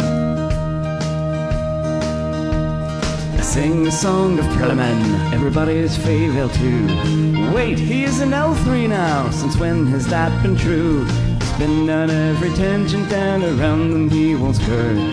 But how am I to trust his true? He's not older than dirt. Sing the song of Chest Tongues, the one who's sometimes missing. He and his bonny lass suspect are off somewhere a-kissing. But when it comes to modern rules, he's certainly no scrub. Yet he won't speak the name of Thacker to our. I sing a song of Judge Cast, my lungs shall never weary, until each magic player has been resigned of every query. Let us always hold these pillars of our game in high esteem, till all our magic playing days be dismissed into dreams. Absolutely amazing. That is awesome. I was when I was listening to that this morning, I was at my desk at work, and I was just had this big stupid grin on my face the whole time. It's fantastic. So, guys, this is we made. Hey, Jared doesn't have a song. Canonese doesn't have a song. I don't think Laux has a song either. Nope. We got a song. And they have 2 billion listeners and a Kickstarter over at Limited Resources. We don't have any of that, and we got a song. We got a song. Now he also has a rules question. But yeah, thanks again to A, Josh Carr for writing the song, and B, Rob Chronister for recording the song. I'll post an MP3 that is just the song, and I'll also post lyrics to the song in the show notes. Yeah, it was just wow. Yeah, it's amazing. Guys, it really means a lot to us that you guys did this. So, but I love that after this he says, "Now that I have that out of the way, a short question." Could you give me an explanation of what's going on rules-wise when you steal an opponent's creature with a death trigger and it dies while under your control? My understanding is that you would control the death trigger from the opponent's creature. It makes sense to me intuitively that you would say, get Thragtusk, leave the battlefield trigger, but it seems weird to me that you don't get a death trigger when the ability doesn't actually go on the stack until the creature hits your opponent's graveyard. Thanks. Ooh, this is one of my favorite topics. Okay. This is what we call a zone change trigger. Yeah. Zone change triggers do all sorts of things, but one of the things that they do is they look back to see how the permanent existed on the battlefield before this thing triggered. And how it existed on the battlefield was under your control. And then, so because of that, you're the controller of the trigger. You put the trigger on the stack, and in the case of Thragtusk, you will put the creature into play under your control. Yeah, yep. Pretty much. It's kind of weird because when things are entering the battlefield, we look at it immediately after the event, and when it's leaving the battlefield, we look at it immediately before the event. But that's kind of an easy way to remember it. There's exceptions to those, but that'll get you a large percentage of the cases. I sing a song of Judge Cast, and its hosts I will acclaim. From IRC to tourney halls will ever resound their name. Fame. Damn, messed it up. You're just messing everything up. There's a reason I don't sing also. All right, I'm not going to sing. Rob did a much better job of it. He did. And he said you sent us the some of the chat log that you had with him. Yeah. He's like, oh, it might take me a few days. My Irish drinking band isn't meeting, until Thursday. And CJ's response was, you have an Irish drinking band? You're like an angel that was sent to us just for this. Wow. It's pretty amazing. Like, this is definitely something I never expected ever. Right. And it's really cool that we have people out there that would do and I realize it's not like, it's not the end of the world or anything, but they did some awesome stuff. It's we got a mother song. Yeah. It must be Just cool. I told him in Skype chat that he's gonna need to edit that out. Yeah. I'm gonna swear. It must be cool also to write that song and then just have it randomly recorded. And also, Rob did this completely for free. And he added music. Okay. Anyway, we can't talk about the song all day. It's turning into Gushcast. Next email from Gabe. He says he has a situation that is quite unique in that he's the only judge in his city, according to Judge Center. There are lots of L0s, but only one who I actually know. So, well, first off, the Judge Center lists everyone with the DCI number as a level 0, I do believe. Possibly. Okay. You guys aren't immediately correcting me, so I think that's right. The only judges I know are a couple of L2s nearby, 1 to 4 hours away, who I see intermittently. I am head judging my first GPT this weekend and just listened to the bad habits of good L1s and have been studying the IPG and Judge Wiki to prepare, and I'm feeling pretty confident about it. Anyway, all this asks basically what is the best way for me to gain experience. I plan on applying for the GPs close to me and just continue to judge as many of the regular REL events at my shop and helping out on GPTs and PTQs as well. And of course, listening to JudgeCast and staying up to date with forums and announcements. Anything else you guys would recommend? You're doing it, dude. Yeah, I know, right? He's doing way more than most L1s or judge candidates I know. The only thing that I see missing from this list is a recurring theme, which is get to know your regional coordinator. If you're applying to GPs, okay, they add regional coordinators to the lists of to go over and review the applications, and you can write an application and talk about all the great things. but generally, where I see the value in that is providing enough of the stuff that your RC can remember who you are if you haven't met him and spent a lot of time with him face to face. So I would definitely upload your photo to Judge Center. Yes. Okay, or not Judge Center, Judge Apps. And then, send your RC an email. Let him know what you're doing. Tell him that you're going to want to get involved in more PTQs, that kind of thing. Just talk to him or her so that he knows who you are or she knows who you are. So when your name shows up on these GPs, then he'll have more than just that little blurb of text that you wrote up in the application. He also talks a little bit about, being married, maybe a little older than the average judge. And, he wanted to know, are there other people in the judge community? He has 2 kids, that kind of stuff.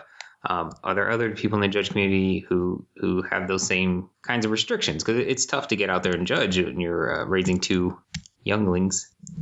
Yeah. So this kind of sounds like me before my divorce. And we know how that worked out. Yeah. You got level 3? I got level 3. Yeah. Yes. So yes. So yes, I do have to work around. I have my daughter 50% of the time, and one of my rules is I don't judge on the weekends that I have her. And yes, that does cut out a lot of events for me. But you just do it, and you judge when you can. When you look at what the requirements for level 1s and level 2 judges as far as the frequency goes, even if you take out half the weekends out of a year, there's still plenty of opportunities to just smash that minimum out of the water. So yeah, I mean, it's something, maybe you only get out once a month. Okay, that's fine. That's perfectly fine, perfectly acceptable. Yeah, the only couple things I'd add to that is on our episode with Jared, who is married and has, I want to say he's up to 2 kids now, isn't he? Is it just 1 kid? I don't know. He has at least one. He has at least one, Liliana. Maybe his wife is pregnant now. But anyway, with Jared Silva, when he became level 4, we asked him about this, and he talked about it a little bit. So it might be helpful to go listen to that episode. Additionally, I mentioned that, because I don't get out there and judge very much myself either, like physically judge. I supplement it some by doing judge casts, which is quite educational to me as well a lot of the time, but also by being on IRC all the time. So if you're available to be on IRC, there's a lot you can learn from that. You can learn from other people's experience without having to go out there and do your own judging. And here's another bit of super secret tech. Okay, lean in close for this. Take the iPad in the toilet with you, because if you're in a house with like a wife and kids, no one bothers you. Mm-hmm. I mean, even if it's you don't even have to do anything other than just shut the door and just sit down. Toilet seat even down. No one will bother you, and just read or whatever you need to do. And it doesn't even have to do magic stuff. It can be anything, at all. This is from me to you, Gabe. No one bothers you when you're in the toilet. All right, next question comes from Simon. Our next series of questions, I believe there are 5 here. Let's start at the top. And it's 5, and then he has little citations and all the card texts, which I appreciate. Yes, thank you. First question: if I control Anax and Cymede D, and cast Ulamog the Infinite Gyre. Gyre, I'm pretty sure. Gyre? Pretty sure it's Gyre. Targeting it. Just say the Infinite Circle. Targeting it with the first line, will it trigger the heroic ability? So what they're talking about is the Ulamog's ability of when you cast Ulamog the Infinite Gyre, destroy target permanent, and then Anax and Cymede have heroic. Doesn't really matter what it is. It gives all their creatures +1/+1 and gain trample whenever it is targeted by a spell. So does Ulamog trigger heroic? No. Why not, Jess? Because that ability, it's not that it's an instant or sorcery. Like with an instant or sorcery, the card text says do X to target thing. This says when you cast this, do X to target thing. In fact, all the Eldrazi that have those triggers say this, and that's exactly what it is. It's a triggered ability. So when you cast it, the spell's on the stack, and then this triggered ability goes on top of it on the stack that targets something. Ulamog as a spell isn't targeting anything. So what's targeting Annex and Cymede is the triggered ability from Ulamog, which is not a spell, but an ability. Perfect. Next, I control Rurik Thar the Unbowed and cast Boon Satyr for its bestow cost. Hey, this is what I was getting at earlier when I decided not to be complex. Here we go. Will this trigger the Rurik Thar ability and deal damage to me? Is Boon Satyr always a creature spell even when bestowing, or does it become a non-creature spell when changing to an aura? And if so, before or after Rurik Thar checks whether it triggers. So Rurik Thar reads, whenever a player casts a non-creature spell, Rurik Thar deals 6 damage to that player. And then Boon Satyr is 4/2 flash with Satyr. It's Boon Satyr. Boon Satire is a 4/2 with bestow. This is the best episode ever. Porculus. So rural Thayer checks when the spell is completely cast. So at that point, you're casting it for its bestow cost, and it's no longer a creature; it's just an aura. So rural Thayer will trigger. Yeah, he's going to do 6 damage to you. 6 damage, yes. I'm totally not looking up. Yeah, both pronunciations of Satyr are correct. But What? now I don't even remember which one I was saying. Was I saying Satyr or Satyr? You were saying Well, Satyr. both are correct. You were saying no, you were wrong. How am I wrong? Unless I was saying You're wrong. Satire. You're wrong. It's pronounced Calabas. So 3. Question the third. Clash of the Titans reference. Yeah. I still control Rurik Thar the Unbowed and cast Urbos, God of the Dead, with my devotion to black being less than 5. Will this deal trigger the Rurik Thar ability? So that goes into what we've said before. The God cards are creatures everywhere except on the battlefield. So when you cast it, it is a creature, and Rurik Thar is not going to trigger. 4. I control Verils the Scar Strike. You know what? I hate magic. This is getting too complex. Theros is going to be particularly hard for me. Dude, you just explained bestow and and devotion, but the names are too complex. The names are the problem. We're having name complexity creep. In my day, Legends didn't have legendary creature's name, title on them. They were just the name of the creature, like Nicole Bolas, back when things were simple. Well, I'm sure. I mean, if you're going to start the in my day questions, I'm sure Brian's got you beat on I'm that. sure he does. Oh, yeah. Back in my day, we didn't even have pronunciation. It hadn't been invented yet. So he controls Verils, which gives all creatures in your graveyard scavenge. The scavenge cost is equal to their mana cost. And have Urbos, God of the Dead, in my graveyard. My devotion to black is less than 5. Is Urbos a creature in the graveyard? And so will be given scavenge. I suspect that this may have the same answer as the previous question, as the scenarios are similar. He suspected right. Yeah. Well, he suspected right for the wrong reason. Well, why? We're talking about the Verils question, right? Yeah. So Verils, when you scavenge it, I'm sorry, I misunderstood the question. Never mind. Okay. I'm dumb. Yeah, he's just asking, I was misreading. will it have scavenge? And yes, it will, because it's always a creature in your graveyard. All right, question 5. I control 2/4, a mountain in Satyr Hedonist? Hedonist. No, come on. No, it isn't. Which says pay red, sacrifice Satyr Hedonist, add red to your mana pool.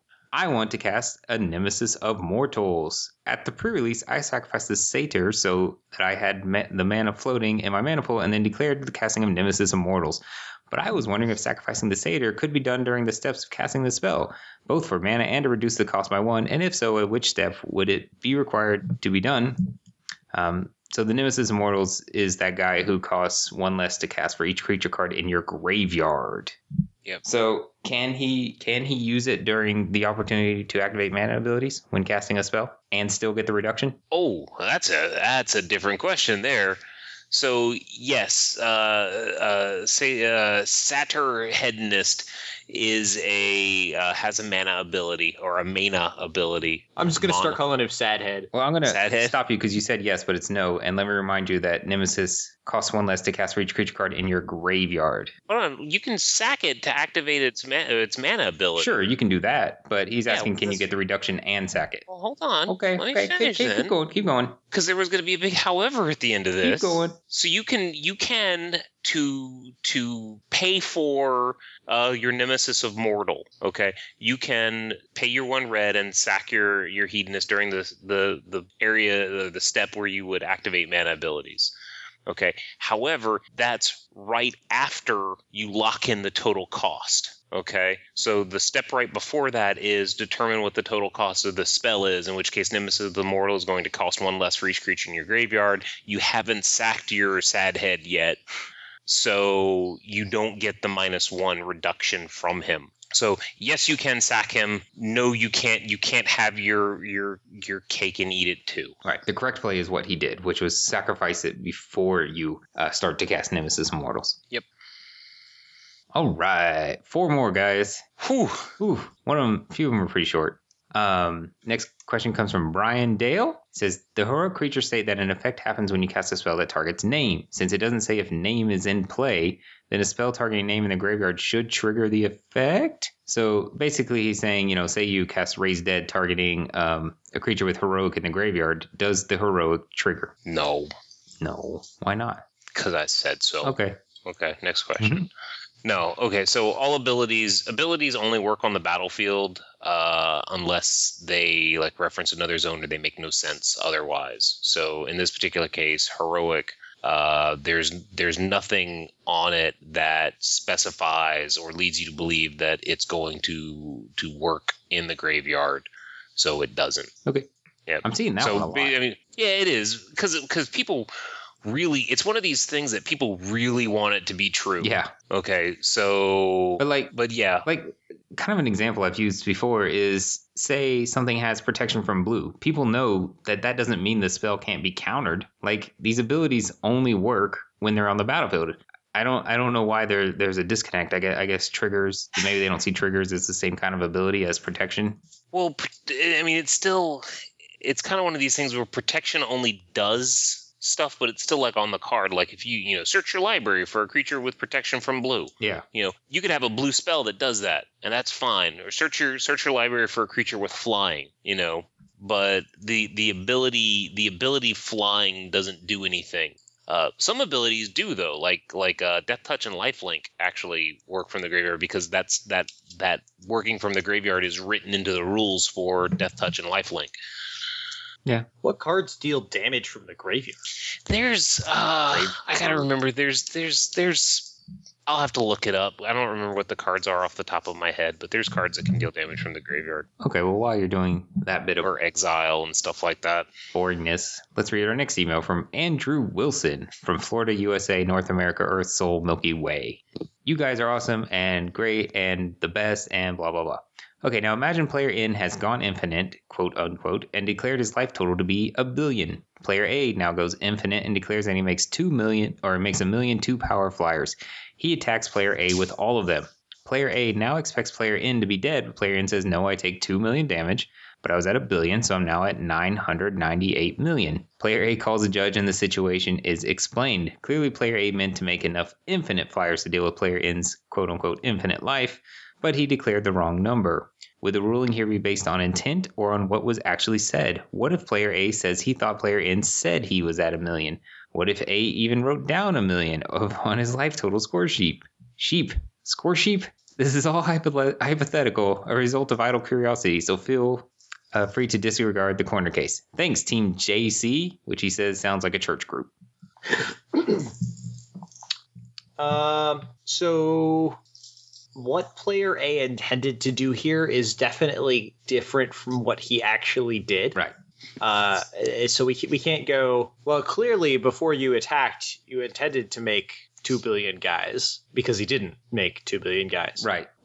He said what he did and he did what he said. So to answer the first part of the question, no, his opponent is not dead, as long as there was clear communication about life totals. Now, the second part is where we get interesting.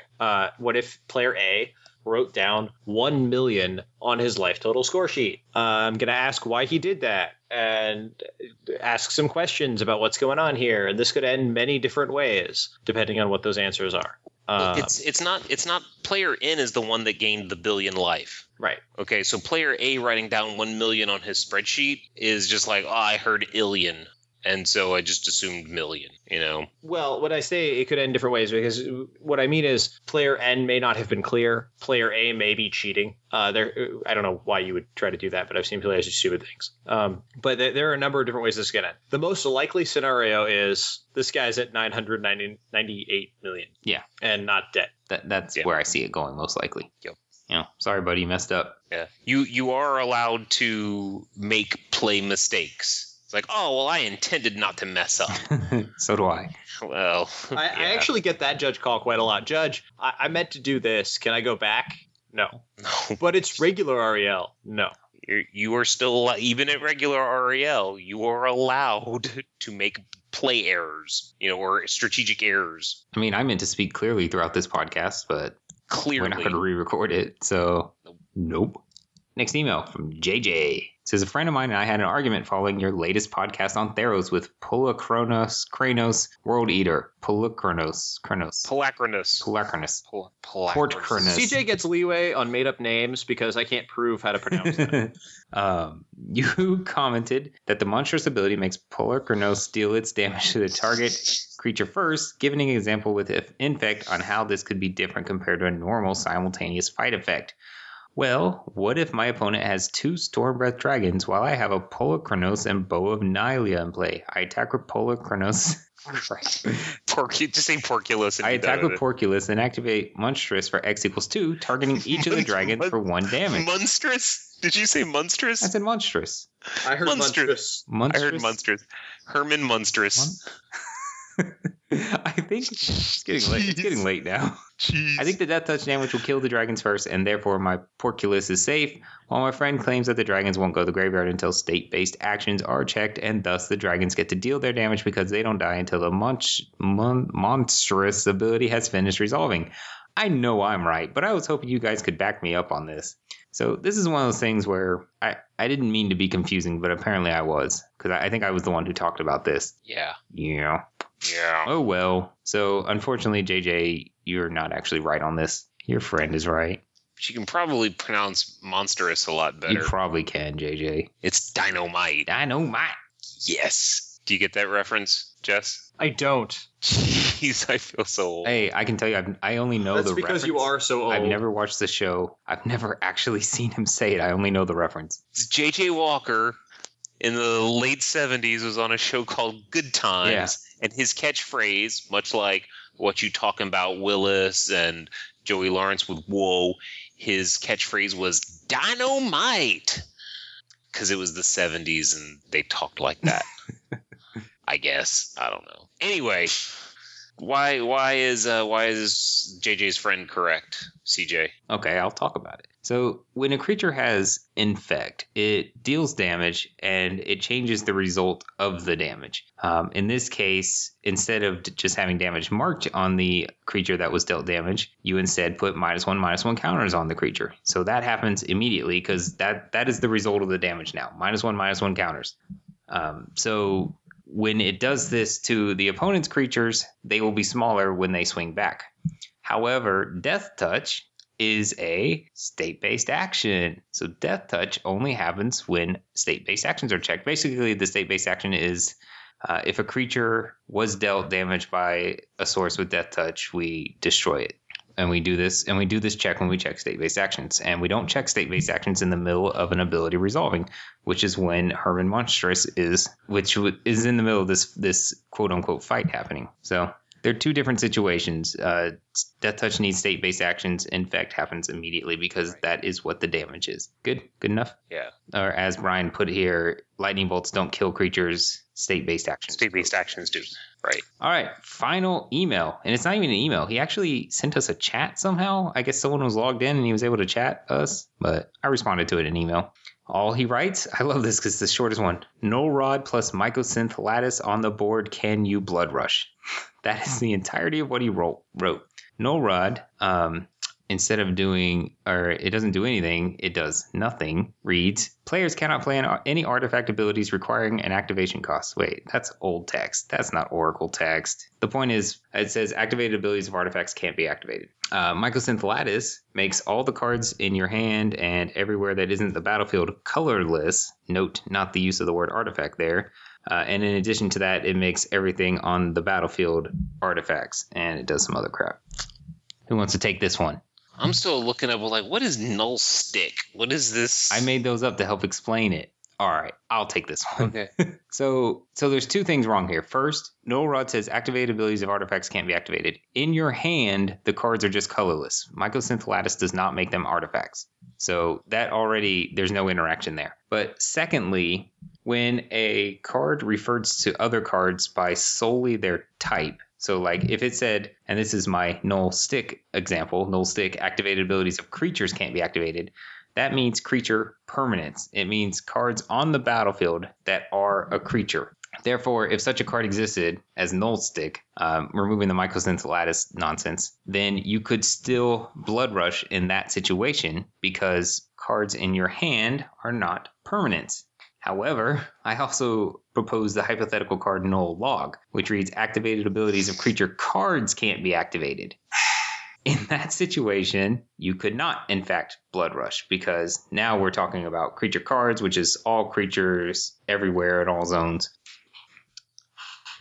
And that's Null Stick and Null Log to go with Null Rod. Okay. I think that's it. That's it. We did it. That's a lot of emails. So I know I say this every episode, but we're going to have to talk about some policy with these emails. I don't know what it is, but whew, we're getting so many now.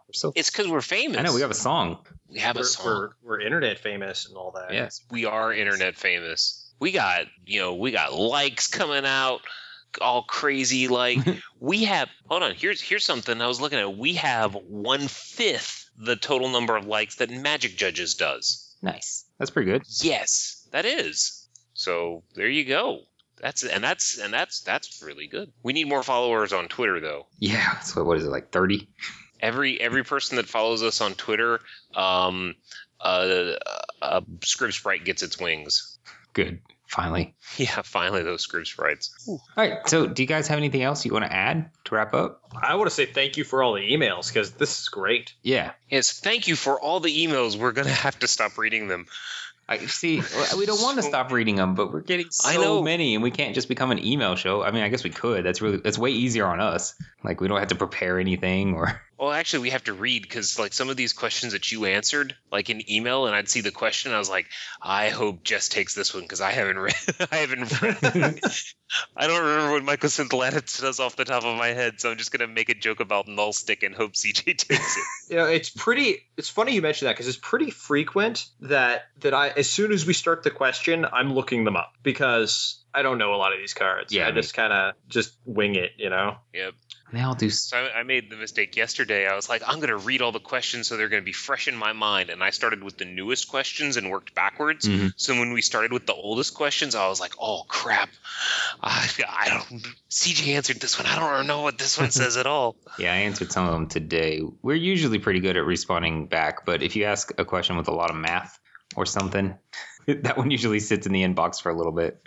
Great. Now we're gonna get some sort of question with like right of replication on whatever that golem. Yeah, that golem, that thing that was all the craze at the time. Oh yes, precursor golem. Yes, there you go. So I have a kicked right of replication on a precursor golem. All right, I think we're rambling. I think we can wrap it up. All right. I want to thank everyone for listening. You're all great, beautiful people, and thank you all for emailing. If you want to email us, you can email us at judgecast@gmail.com. As Brian has mentioned a million times, you can like us on Facebook at facebook.com/judgecast and follow us on Twitter at twitter.com/judgecast, and also visit our website at judgecast.com. My name is CJ Schrader. I keep it fair. I'm Jess Dunks. I keep it fun. I'm Brian Perlman. I keep it monstrous. Monster.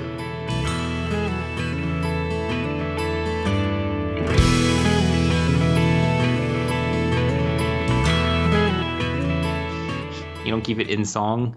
Well, I came up with monstrous. I panicked.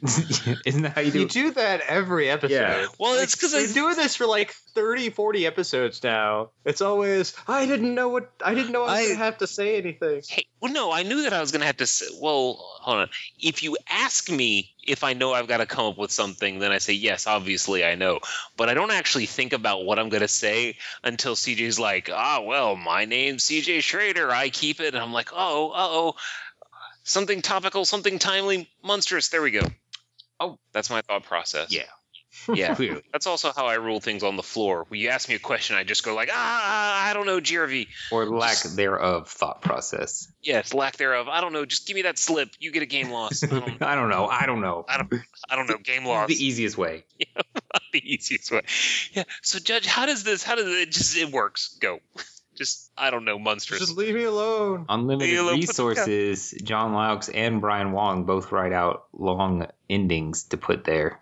Yeah, but guess what? They don't have a song. So That's true. They don't have a song. Joke's on them.